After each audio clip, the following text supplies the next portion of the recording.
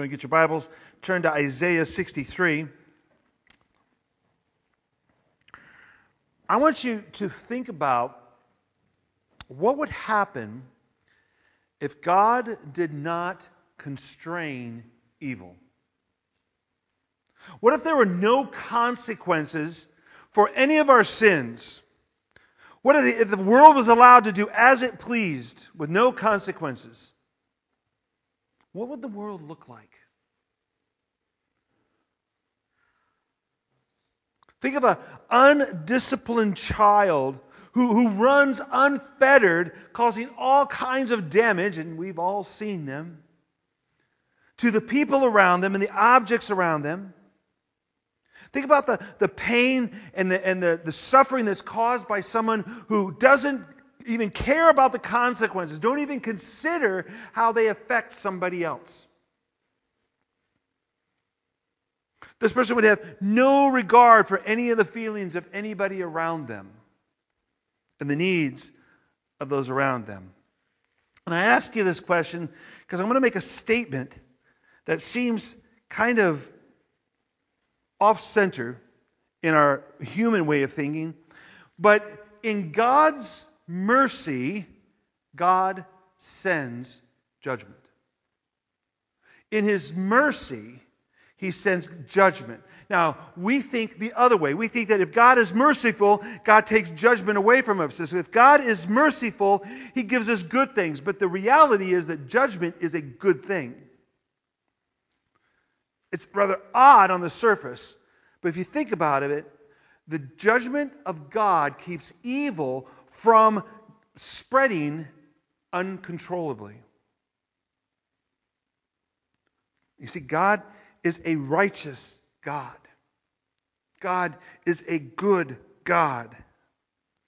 And in His anger, He destroys. But His anger is not like our anger. We're told not to be angry. We're told not to have unrighteous anger in our hearts. And I learned from last week that I have to turn this down. There we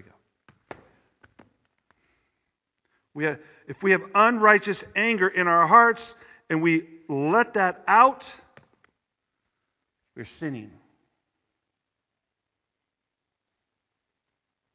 God has every right to be angry with us. He has every reason to be angry with humanity because we have chosen wickedness over righteousness. I've just finished the first part of a book. It's actually a 2-book series called One Nation Under Blackmail. And my head is spinning from the amount of information that's in this. And I'm telling you, we live in Sodom and Gomorrah today. It's no wonder God, I no longer pray for God to bless our country. He won't. Because in the halls of our leaders, it's nothing but debauchery. It really is. There are those, believe me, there are those who are in the midst of it who are godly people and they're trying their best. But they're going up against a system that has given itself over to the evil one. That's just what I've been reading, my opinion. And God destroys in His anger, as I said. And so God's going to act in judgment because of His righteousness. So when we experience bad things, we need to turn to God and we need to give Him praise for His kindness toward us. Now, could you imagine that? Could you imagine having a child that when you discipline them, say, "Hey, Dad, thanks for spanking me," or "Thanks for discipline, thanks for taking away my phone or taking away my toys because I know you love me and that's a good thing." It doesn't seem like something we would do. But the reality is that is what we are to do to God. When we find ourselves in the midst of trials and we know that it's not something that we did that caused it, it's just the world we live in and God's allowing it to happen, we need to go to God and we need to say, "God, thank you. Thank you for judging me and for allowing me to experience these things." And praise Him for His kindness towards us. Because God intends good for His people. Even those at times those actions seem harsh and brutal. I mean, think about this. He chose His chosen people. He took the Israelites. He chose them, and He He sends them to Egypt, and then they're in slavery. He brings them out of Egypt, and then they end up ultimately going into slavery again. The northern kingdom went to the Assyrians. Later on, the southern kingdom would go into slavery with the Babylonians. They're still his chosen people. That hasn't changed. He allows them, some of them, to come back, and what ultimately happens? They get conquered by the Romans and sent into, dispersed out through nations, and then they're all over the world, and then you have the Holocaust. I've read many stories about people who were in the Holocaust, and they praised God because they know that He loves them. And then there were others who cursed God.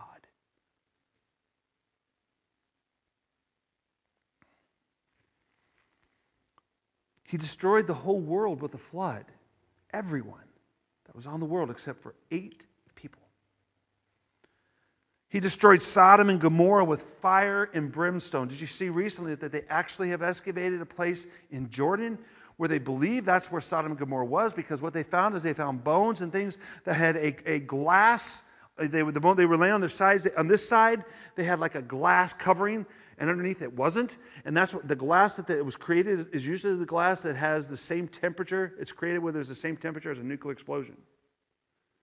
And this is ancient. So we know it wasn't a nuclear explosion. But I believe that's what they believe Sodom and Gomorrah was. Archaeology is, again, proving Scripture. At times, God's judgment can seem rather confusing, especially when we are in the midst of it. And sometimes even when we're not to blame.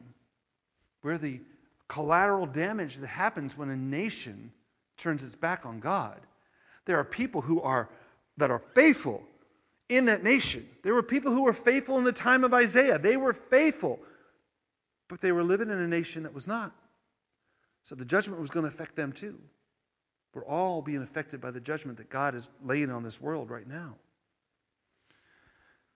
And even though these seemingly drastic in these judgments, God is showing kindness towards us. We are to praise Him when we see God move. Remember, watchman on the wall from last week's sermon. God has shown us He's shown us great kindness in allowing us to exist up until this time. Think about this. He's allowed the world to get to this point. How long do you think it was between the time when the world was created and the flood? It wasn't much more time than we have here. And it's been, if you really want to calculate it, we've been about 7,000 years plus. It wasn't that long between the time when earth was created and the flood. He's given us a lot of grace. He's been merciful, allowing us to exist in this world. He has a plan. He has a purpose. He's shown us great mercy and kindness. But the thing about it is God still has a limit to His patience. And that's what we're going to see in Isaiah 63. And here's what He says. Who is this who comes from Eden in crimson garments from Bozrah? He who is splendid in his apparel, marching in the greatness of his strength. It is I, speaking in righteousness, mighty to save. Why is your apparel red? This is a conversation back and forth between Isaiah and this person coming from Edom. It is I, speaking in righteousness, mighty to save. Why is your apparel red? And your garments like this who treads in the winepress. He says, I have trodden the winepress alone. And from the peoples no one was with me. I trod them in my anger and trampled them in my wrath. Their lifeblood splattered on my garments and stained all my apparel. Too bad we weren't doing this around Halloween. It's a pretty morbid description here. For the day of vengeance was in my heart, and my year of redemption had come. I looked, but there was no one to help. I was appalled, but there was no one to uphold. So my own arm brought my salvation, and my wrath upheld me. I trampled down the peoples in my anger. I made them drunk in my wrath, and I poured out their lifeblood on the earth. There's a lot in here to unpack. We have to approach this with a couple of questions as we run through here. First of all, where's Edom? If you go to the map, you won't find it today. And what is this? Where's Basra? Where are these places? Well, Edom was a country that was south of Israel, and its capital was Basra. The history of Edom with the Israelites goes back all the way to Jacob and Esau. Esau was the founder of Edom. We go back to Genesis chapter 25, verse 30. It says, "And Esau said to Jacob, 'Let me eat some of that red stew, for I am exhausted.' Therefore his name was called Edom." Edom is actually what sounds like the word for red. Esau was red-haired. He was a very hairy man. And the stew that Jacob is making is a red stew made with lentils and beets, and it was red. And so he got the nickname Edom. It's also, if you know anything about the Hebrew language in the books, so like the Old Testament, the Pentateuch, and the actual Hebrew Old Testaments, there are no vowels. So when it says Edom, the only two vowels are a D and an M. Well, Adam is also the same thing. So they had to know context. So they do believe that Edom and Adam come kind of from the same word. And the Edomites, the descendants of Esau, hated the Israelites. And it's no wonder. Jacob and Esau were brothers who fought from day one. When Esau was born, Jacob had a hold of his ankle, like he was trying to pull him back in. They struggled all the time, constantly. I'm sure they brought their parents much grief in their struggles. No doubt. I'm sure at times they were blessings too. We know that their mother favored Jacob, and the father, Isaac, favored Esau. And Rebekah actually tricked Isaac into giving the blessings to Jacob instead of Esau. So Esau ran so his brother wouldn't kill him, because his brother was a hunter and he was a big man. And it was always interesting when they finally get back together again, and Jacob comes forward and is bowing to his brother, and his brother forgives him and says, come on, come, bring all your family and live with us, be with us. And Jacob says, yeah, fine, we'll come. And Jacob goes off another way and doesn't go to his brother. I don't know if you ever caught that in that story. He doesn't reconcile with his brother, ever. So there's this conflict. When the Israelites were heading towards the promised land after they came out of Egypt, they actually asked the Edomites, can we come? We are your brothers. We are your cousins. We're your relatives. Can we come through your land? And they were told, no. You have to go around.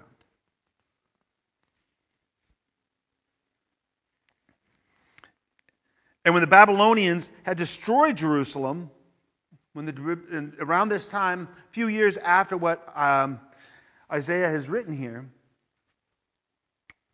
when they were taken into captivity, the Edomites, they came and they took part of southern Judah as their own. You guys have heard of King Herod? It is believed that King Herod was part of the line of the Edomites. It was actually called Edomia at that point.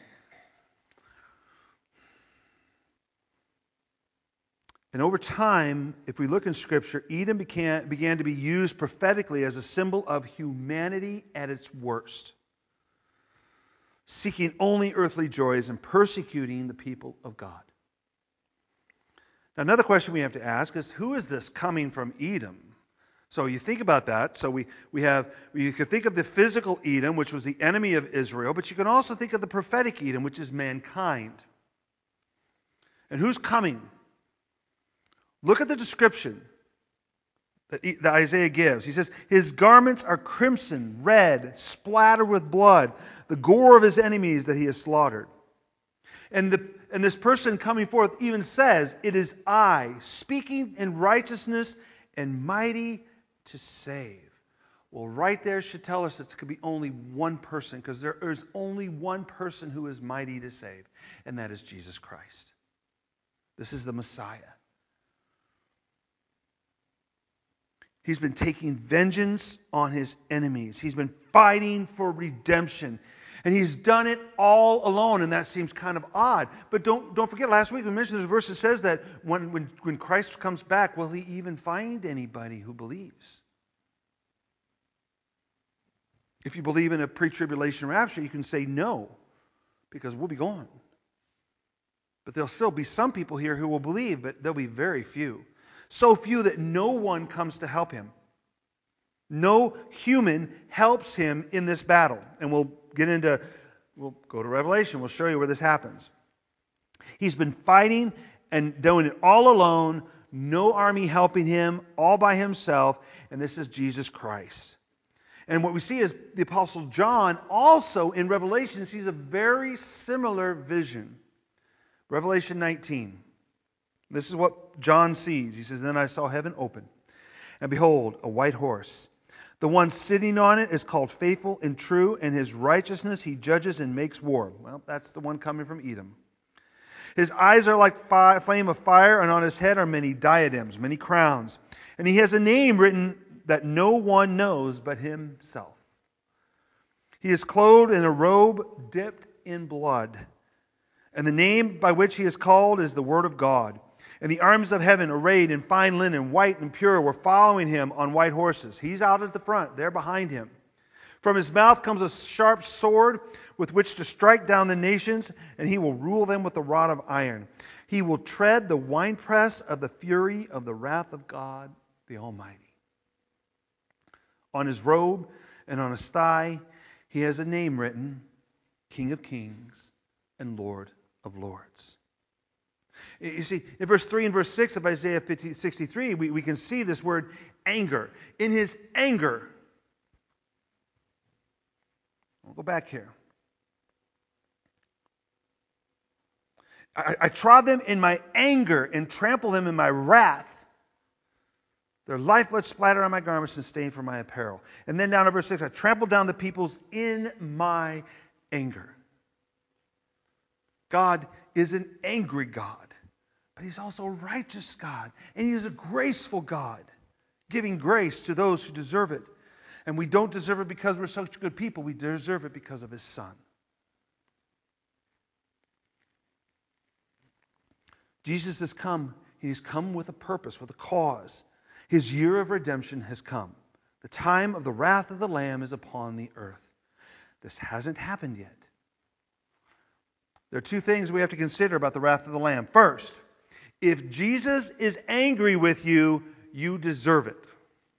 Jesus doesn't just get angry on a whim. He doesn't fly off the handle on a whim. The one time he got angry that we know of here on the earth, he was in the temple and they were selling and they were cheating people and he got mad. And he turned over the tables and he whipped the money changers and he drove out the animals and he says, "My Father's house was to be a house of prayer for the nations, and you've made it a den of thieves." And they could have had him arrested at that moment. And they didn't, because they knew they were right. He was right. He was righteous in his anger. So if he's angry with you, you deserve it. Because Jesus normally is gentle and lowly in heart. Matthew 11:29 says, "Take my yoke upon you and learn from me," he tells us. "For I am gentle and lowly of heart, and you will find rest for your souls." Kind of different than that man coming from Eden with all the bloodstains on him and having just come from battle. So if he's angry with you, it's only because you've rejected him. You've rejected his love, his tenderness, and his redemption. Second, if you have experienced injustice from other people, let the Lamb fight for you. Do not seek vengeance yourself. Let the Lamb do it, because he knows how to fight, and he will take care of it. He will avenge us to the degree that we deserve defense. He won't do too much or too little. Now, I know there are times when we seem to doubt whether or not God even will intervene for us. We pray for it and we pray for it and we pray for it, and it doesn't happen. So we pray harder and harder and harder, and it doesn't happen. We think, God doesn't listen to me. But Isaiah is going to remind us In verse 7, he says, I will recount the steadfast love of the Lord, the praises of the Lord, according to all that the Lord has granted us, and the great goodness to the house of Israel that he has granted them according to his compassion, according to the abundance of his steadfast love. He says, I'm going to remind you of all that God has done before and show you who God is.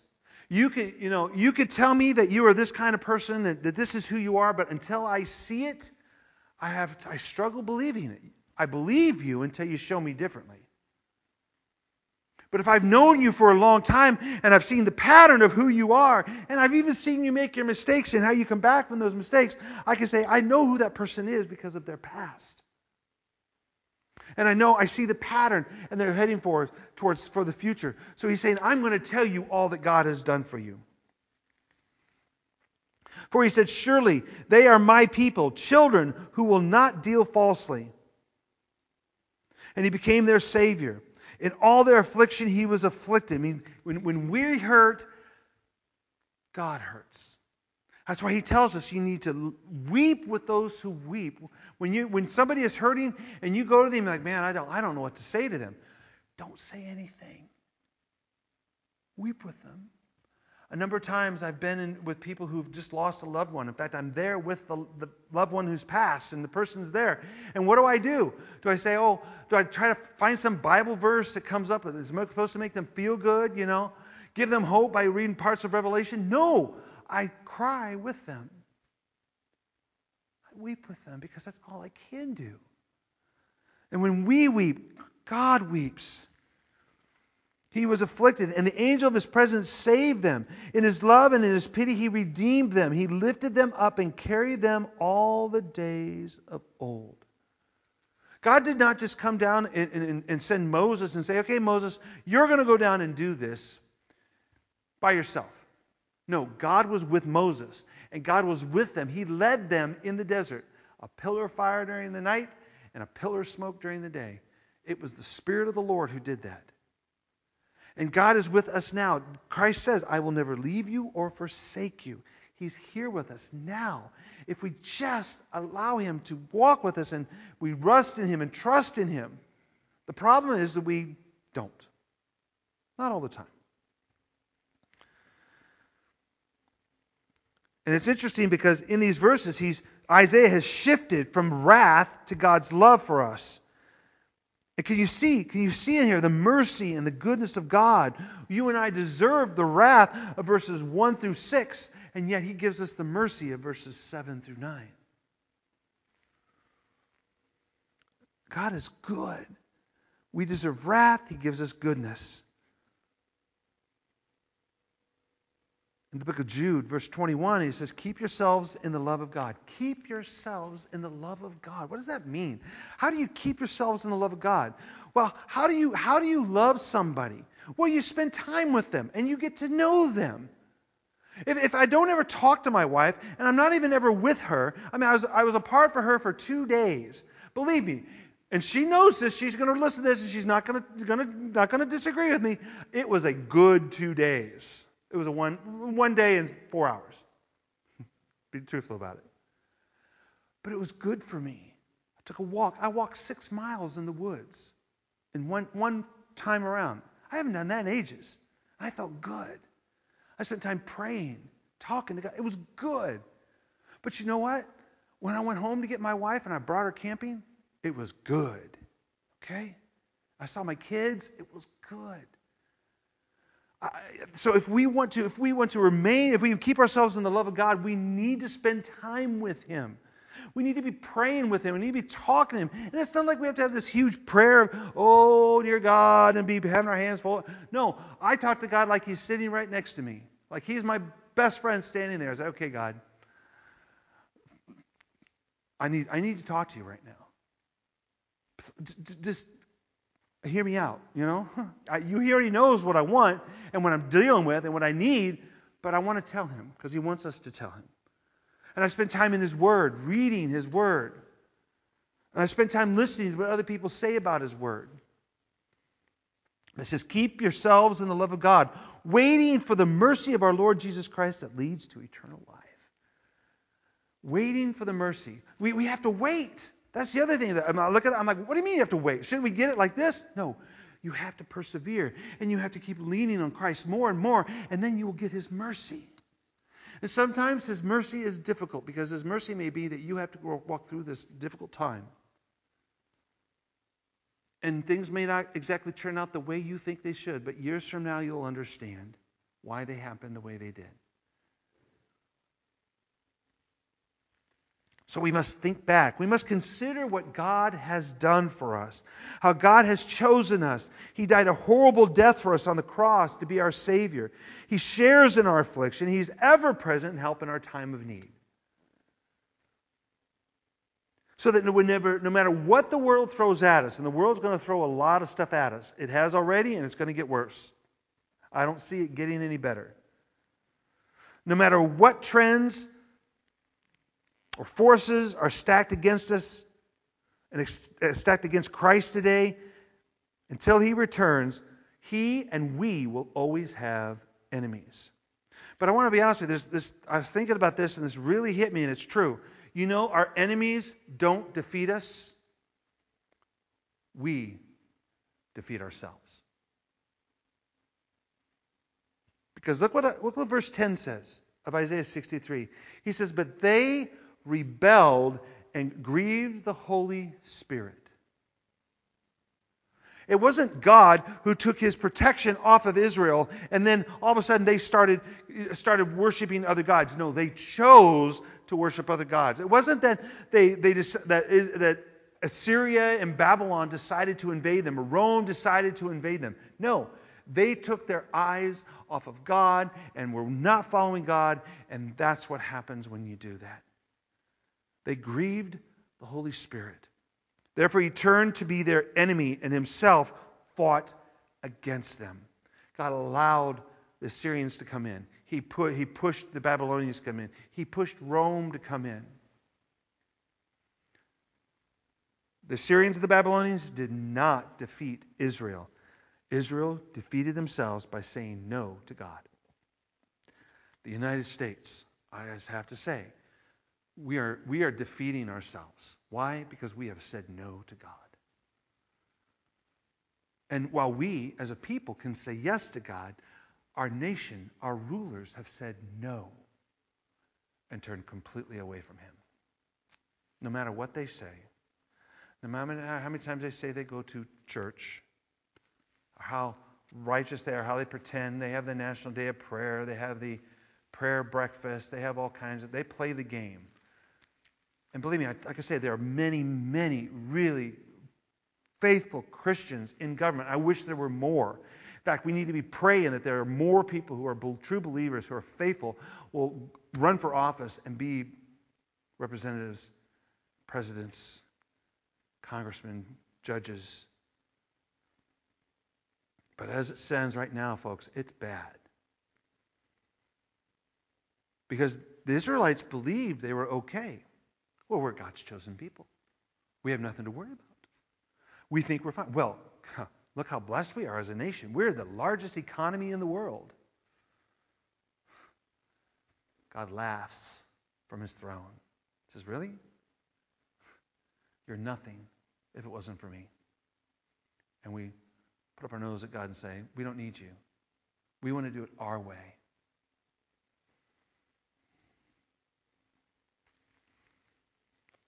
So in the rebellion, the Israelites just turned from God. And God could not just sit idly by and allow that to happen, because God is not mocked. If we grieve the Holy Spirit in how we live our lives, He will not support us. God does not support stupidity. And think about that. And I say that not because I think we're all stupid and that people who are sinning are stupid. What I think is you have a choice here. You have God, creator of the universe, creator of all things, who loves you, sent His Son to die for you, and then you have these things over here that are pushed by the world and pushed by the evil one. And you're like, oh, I want that. That's pretty stupid, don't you think? In the long the scales are kind of tipped. This is better.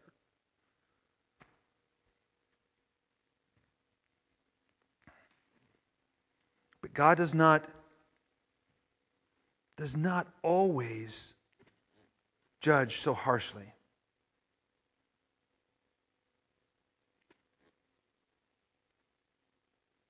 But if we grieve the Holy Spirit with how we live our lives, He will not support us. Book of James, Jesus' half-brother James wrote in James 4:6, but he gives more grace. Therefore it says, God opposes the proud, but gives grace to the humble. If we humble ourselves, He will give us grace. When we're struggling with the forces of the world, the problems in our lives, and the relationships we have with the world, we just need to turn to God, and we need to humble ourselves. The problem is our relationship with God, not with the world. We need to be saved from ourselves, and God will show us that He is a mighty fortress who can save. But in order for us to do that, sometimes we have to go through some tough times because God's trying to get us to repent. He's trying to get us to admit that we've grieved the Holy Spirit. That's what happened to the Israelites when they were in captivity. They started just someone starts to really realize, especially Nehemiah. Read the book of Nehemiah and you read his prayer at the beginning. He's just like, oh God, I know our people have done this to you. I know it, but Lord, please have compassion on us. And He does. And He promised the king to supply everything that's needed for them to go and rebuild Jerusalem. We must repent. In our repentance, God will rescue us from our slavery to sin, just as He rescued the Israelites. Because here it says in Isaiah 63, verse 11, it says, Then He remembered the days of old, of Moses and his people. Where is He who brought them up out of the sea with the shepherds of His flock? Where is He who put in the midst of them His Holy Spirit? Who caused His glorious arms go to the right hand of Moses? Who divided the waters before them to make for Himself an everlasting name? God did all these things. Who led them through the depths. Like a horse in the desert, they did not stumble. Like livestock that go down into the valley, the Spirit of the Lord gave rest to them. So you led your people to make for yourself a glorious name. We think that God does all these things for us because it's good for us. No, God does those things to bring Him glory. Remember, God told Moses, He told him, go to Pharaoh, and this is what I want you to tell him. This is in Exodus 4. He says, you should tell Pharaoh this. Thus says the Lord, Israel is my firstborn son. And I say to you, let my son go that he may serve me. If you refuse to let me go, behold, I will kill your firstborn son. Pharaoh was warned. God has chosen Israel to be His people. He adopted them as His people. And for us, believers in Christ, we have been adopted as His people. And we now need to appreciate the fullness of God's adoptive love for us.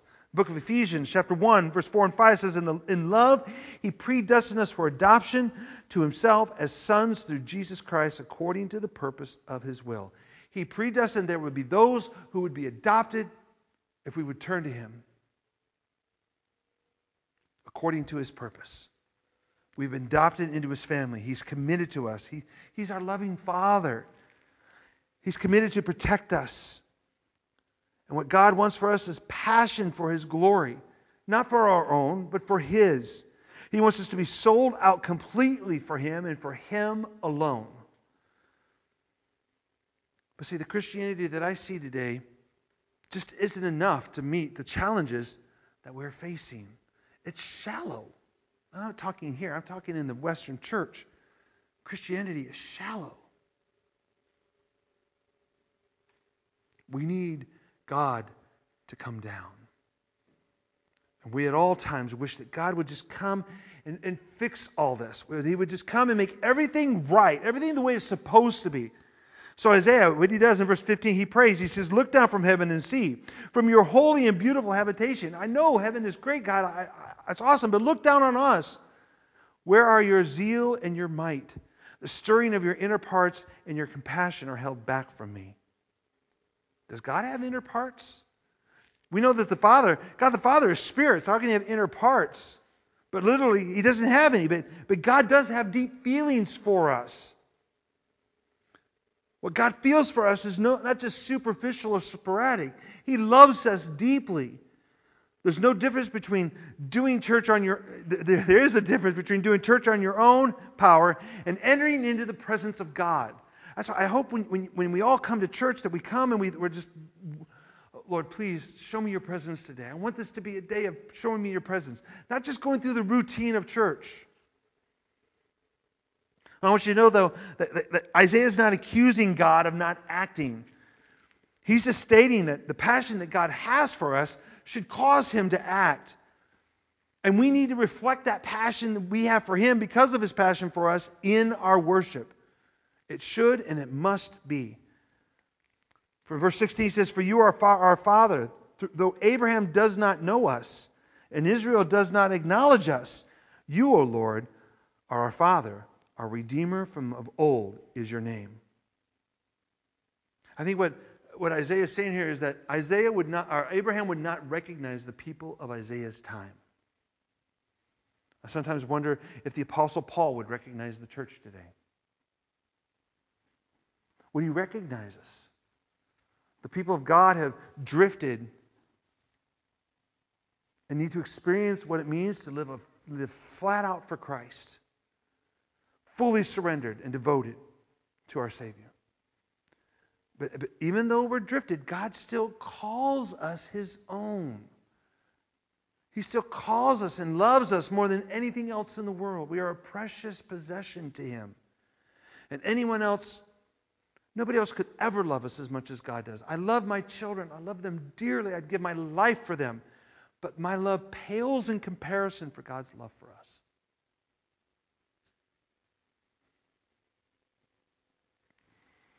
And if he loves us that much, shouldn't we love him back the same way?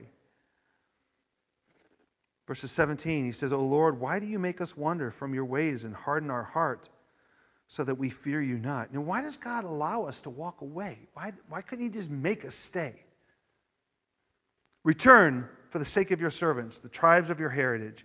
Your holy people held possession for a little while. Our adversaries have trampled down your sanctuary." This must have been after the Babylonians have destroyed it. "We have become like those over whom you have never ruled, like those who are not called by your name." He said, we're just like the other nations. I was listening to this morning as I was getting ready. I came home early and decided I wanted to shower in a real shower rather than a camp shower today. I wanted to at least feel somewhat human while I was up here preaching for you.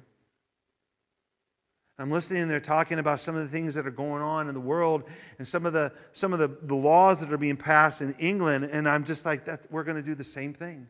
We're going to be just like all the other nations. We're going to give in to all this stuff that supposedly sounds so wonderful, when in reality will lead us to destruction. We should not want to be like the other nations. We need to be a bright, shining light in a world that is dark.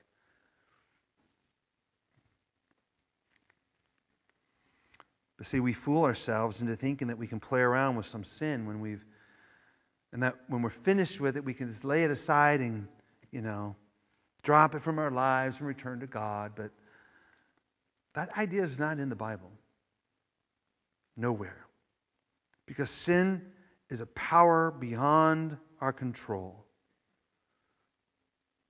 Because Jesus told us in John 8:34, he says, "Truly, truly, I say to you, everyone who practices sin is slave to sin."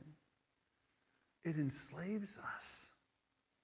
And just as the Israelites could not rise up, even though Pharaoh was always afraid of it, they could not rise up and free themselves. They needed a Savior to come and save them. And God did that. You and I need a Savior because our hearts have been hardened against God with sin. We are utterly dependent on him. When we wander away from his ways, we no longer fear him. Our only hope is his mercy. So where do we stand and what do we do? First of all, we need to stand in awe of the wrath of God. I'm afraid that too many times the church has pushed the wrath of God aside. I am struggling because I don't want to do this, but I think I'm going to have to preach on Revelation. Not just the first 7 churches. We need to know that God is a wrathful God and what is coming ahead of us. But we need to stand in awe of that wrath of God that's coming on our world. This is a very purpose for the second coming of Christ, is for him to bring the wrath of God. That's what Isaiah is seeing here. We need to be watchmen on the wall and warn those around us of the wrath that is to come for those who are apart from Christ. Those that we love, those that we care for, who do not know Christ, we need to warn them. We need to be interceding for those around us. We need to be people of prayer. We need to be praying for our leaders. We need to be praying for the president, that he would open his eyes and he would see the truth. There's a bunch of other prayers I could pray for our president, but that's one we should definitely be praying. We need to be praying for those in Congress, that they would pass laws that are just, that they would pass laws that are biblical, that go according to what our country's been founded on, the freedoms that are given us by God. We need to pray for those who are judges, that they would judge justly, according to righteousness, not according to greed. We need to pray for our mayors, our police officers, our town officials. We need to pray for our friends, our families, our neighbors. We need to pray for our church. We definitely need to pray for our church. The last prayer service was all about praying for the church. And I'm sorry I haven't gotten any of the copies of them out. I'm going to put some copies back, hopefully this next week, of what our prayers were. And I want all of us to be praying for this church.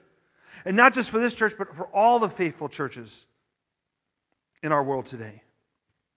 And we need to pray for our missionaries who are all out there, who are risking their lives in places that are dangerous, and risking their lives in places that are not necessarily dangerous to them, but dangerous to the people around them. And they're bringing them in, and they're sharing the love of Christ, and they're leading people to Christ. And we also need to be praying for ourselves, that we would be faithful in our walk, because the wrath of God is coming. And we need to be people of prayer. So let's pray. Father, we praise you. We praise you for your wrath. We praise you for the day that's coming when sin will be no more, when it'll be wiped out, that all those that sin will be gone, and your righteousness will shine. Where pain, hurt, tears, anger, all these things will be wiped away. And we will have the joy of the Lord, which is our strength, every day. And all this, Lord, happens not because of us, not because of what we do, but because of who you are and what you do. It is by the power of your name that we are forgiven. It's by the power of your name that this world will be made new. It's by the power of your name that people come to Christ. It's by the power of your name that we're able to go out and share the gospel. It's by the power of your name that we are watchmen on the wall, watching and seeing things you work in this world and proclaiming them to those around us. Help us to do that, Father. We pray this in your name. Amen.